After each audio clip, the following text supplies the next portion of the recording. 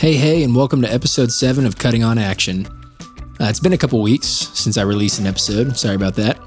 I have been pretty busy traveling for work, and I am finally back home and able to get some episodes recorded again. In my last episode, I discussed documentary filmmaking and the power of vulnerability with my friend Sean Keller. This week, I want to discuss a couple of topics that are maybe a bit more personal, kind of in the mindset growth sort of way. First, I want to talk a little bit about growth, but the growing pains we all experience as we step into our careers and like the risk reward possibilities that come with deciding to jump into a creative field. Then I want to give you 3 reasons why it's basically time to stop holding yourself back. This will all kind of be packaged as like one big thing. So we're going to discuss these 3 things that I feel like so often I hear is holding people back. But they all directly impact our growth or our lack of growth or just even us not wanting to jump into this because it may be too hard or whatever it is. So I'm going to talk about all 3 of these things. And then at the end of this, my goal is to remove these 3 excuses that we've all made that prevent us from maximizing our potential reward from the risks we take. Let's get into it. So today's episode is all about taking those first steps towards career growth, right?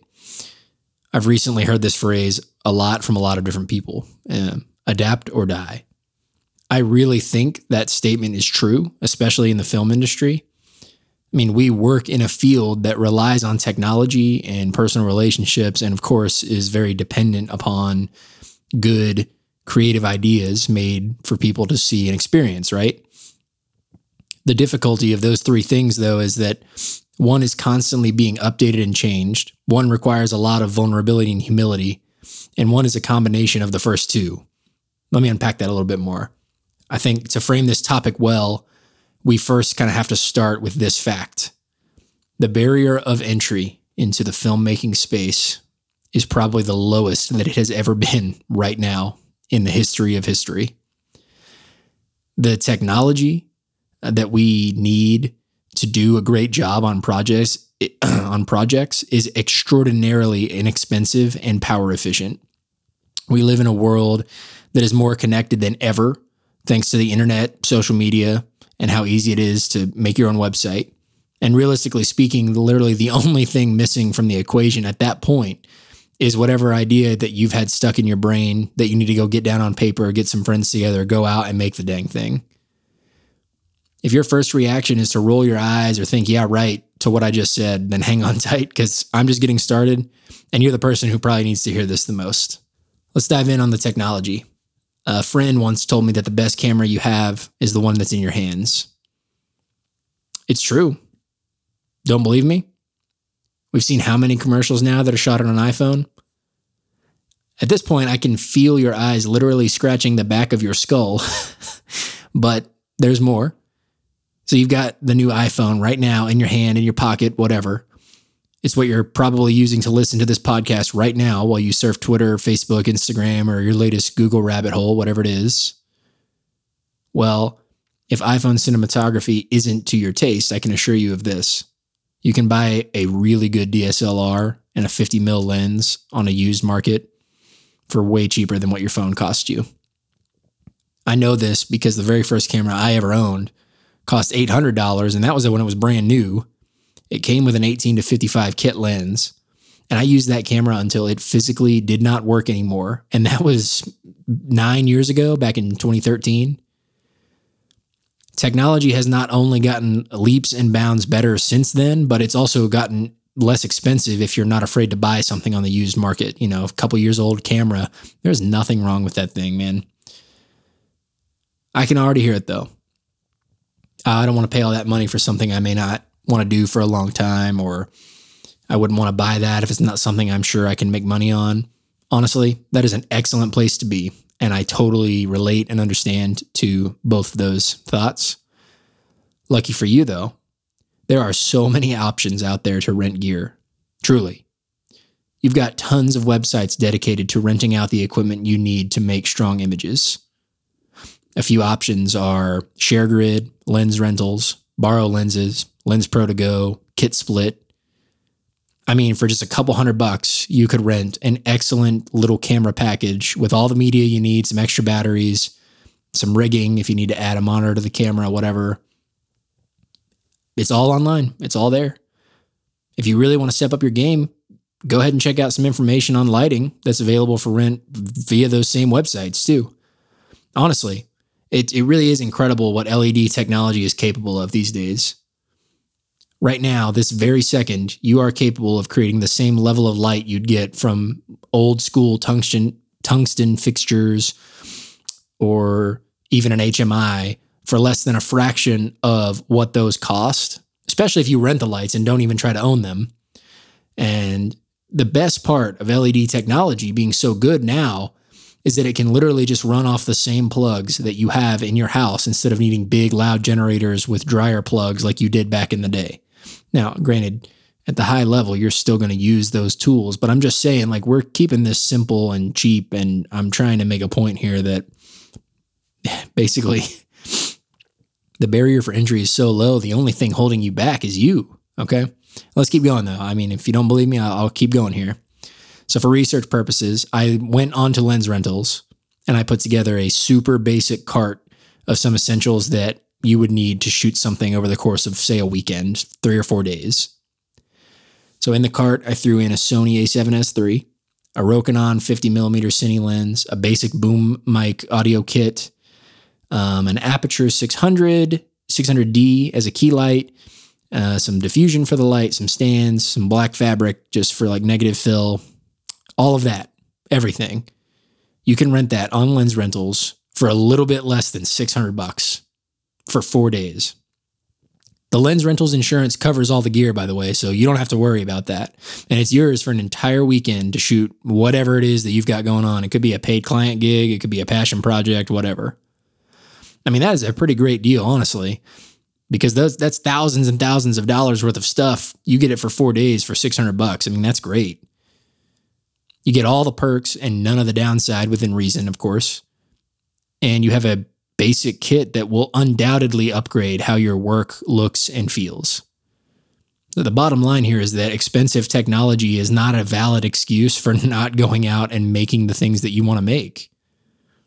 The only way to start down the path of career growth is to take the first step. And I really hope that of any of the points I'm trying to make here today, I hope this helps you realize that if you think the gear is what holds you back, it just simply shouldn't, and it doesn't. It shouldn't anymore. Okay. That brings us to the second reason not to be afraid of stepping out and experiencing growth: distribution. How will people realize how good your work is or know that they can hire you if they never see it or never see you? Well, lucky for you, I have a solution here as well. Vimeo and YouTube to start a library of your work, free. Instagram to share your work, free. Facebook, free. Reddit, Twitter, TikTok, Snapchat, free, free, free, and free. Speaking of free, you know what isn't free? Producing a podcast. That's why I use Anchor by Spotify. Anchor.fm is free to use, and it's what allows you to hear this podcast and our other photographic collective content on your device or whatever platform you choose. What isn't free for podcasts, though, is editing all this stuff. So if you love the show and you want to keep hearing more, please head on over to anchor.fm/cuttingonaction and support the show. With as little as $1, $5, or $10 a month, you can help free audio mixer Jared, who is currently locked away in my basement editing every episode you hear, hoping to see his family again one day. That's not true, but it sounded really funny when I typed it out. So please help Jared see his family again. Head on over to anchor.fm/cuttingonaction to support the show. That's anchor.fm/cuttingonaction. anchor.fm/cuttingonaction to support the show. Seriously, thank you all so much for listening. The coolest part of doing this for me is just the fact that people even tune in, and I'm very thankful. So thank you so much. Please share the show, leave a 5-star review. It would really mean the world to me. All right. So we've covered all the free social media avenues for distributing your work. Now let's talk about websites. Yes, a website costs you a little bit of money to create and maintain. I've used both Wix and Squarespace for websites. Both are great. Both have pros and cons. And frankly, I have websites hosted by both companies, so you can tell that I enjoy both pretty equally. In my experience, and Squarespace has gotten better about this, I will say, in very recent history, but Wix has kind of been more video friendly. You can just do a lot more with video content on your website in Wix. I have to give credit where credit's due, though. Squarespace is really working hard to improve the video aspects of what you can do on their websites, and they're definitely heading the right direction as well. But you really can't go wrong, is what I'm trying to say here. Maintaining your website, URL ownership, and probably an email account can cost you maybe a couple $100 a year, roughly. But honestly, I mean, in today's age, you kind of have to have it. Like it's your home online, you know. You don't necessarily need like a big fancy office space to do this job, but you got to have a digital presence. And frankly, having a website is relatively inexpensive, especially if you want this to become a full-time career. I mean, what's investing $200 a year into yourself, you know, so that you can hopefully make a lot more than that. I really hope you're making more than $200 from your shoots. But I mean, yeah, like it's an investment in yourself, you know. You got to have it. You just have to have them. If you're worried about sort of the first early stages of design on your website, I want to share a story with you on why I don't think you should worry too much about that. So when we started Evoco, we started the company with almost no web presence at all. We were and still are operating on a very lean monthly budget on purpose. All of our jobs were coming via word of mouth or otherwise. People just, oh, I know you do video or whatever. And very quickly we realized that we were leaving a lot of work on the table by not having more of a digital presence online. So about 3 or 4 months in, we realized that, I mean, regarding a website, not having anything was worse than not having a crappy something. So in true rogue filmmaker fashion, we DIY'd the hell out of our first logo, website, and all of the copy on it. Was it great? No, not really. But it didn't need to be at the time. We were still getting our feet under us. We were trying to niche down into the work we wanted and figure out what we wanted to do. And we're still just trying to figure out how to get our feet under us, essentially. Fast forward to now, though, our logo, website copy, and our overall online presence has gone through to a version 2 iteration that is something much more robust and something that we are incredibly proud of. And our friend Tyler Orsak did all the design work. I have to give him a shout out every time it comes up because we love it. I mean, we're proud of it. It's great. It really reflects, you know, who we are and our brand and who we want to be. As our company has experienced growth, we've shown that growth and development online on our website and our social media channels. And you know what? Honestly, I think that's okay. I really do. I think it's a good thing to show that type of growth and not shy away from it. It shows potential clients you're relevant, you're trying to stay relevant, you're growing, and you're pushing forward. Our companies, our work, and our brands should evolve. There's no sense in covering that up either. I feel like that is the entire point of what we do, is to show that growth, to show how we're going to push the envelope, to show how our work is improving. I don't think you should cover that up. I think that's a miss. As Evoco continues to move into its next growth phase, we're already planning another version of the site. Version 3 is going to come with updated copy, updated images, and an overall experience, I think, that will help propel us even further towards the goals that we want to achieve. But we went from having nothing and needing a crappy something to having a crappy something and needing a good something.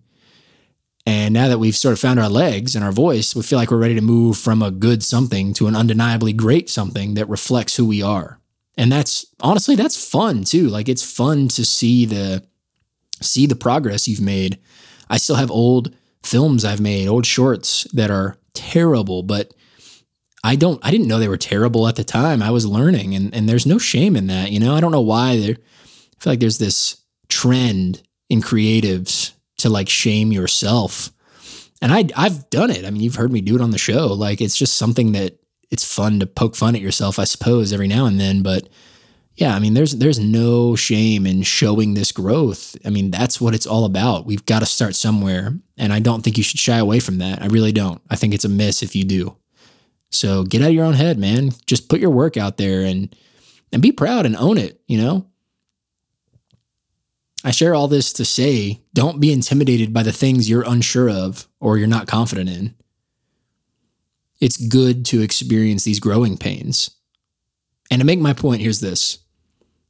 For about $750, $800 total spend so far in this podcast episode, I've given you everything you need to make one pretty good project, a web presence, and all the distribution you need at the stage you may find yourself in.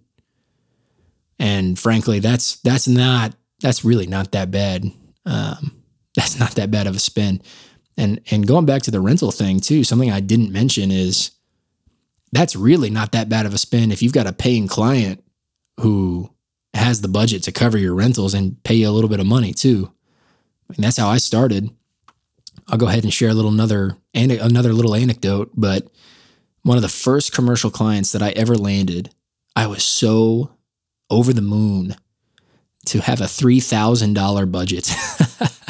And Justin was there, my business partner now, and an amazing DP. He was the DP for that project. And some of you may cringe when I tell you this, but we had a $3,000 budget. We shot for like 5 days on an old A7S II, handheld. We had like a DIY China ball, and I borrowed a friend's old tungsten Arri 650 kit. And we just it was like guerrilla filmmaking to the max, and we loved it. And we did not know at the time. I mean, we knew, but we didn't know that $3,000 was like nothing, but it paid the bills. It covered the costs. And well, it didn't really pay our bills. I think I paid him like, I don't know, $5, something like that. Not really, but thanks to inflation, it was worth $5 probably.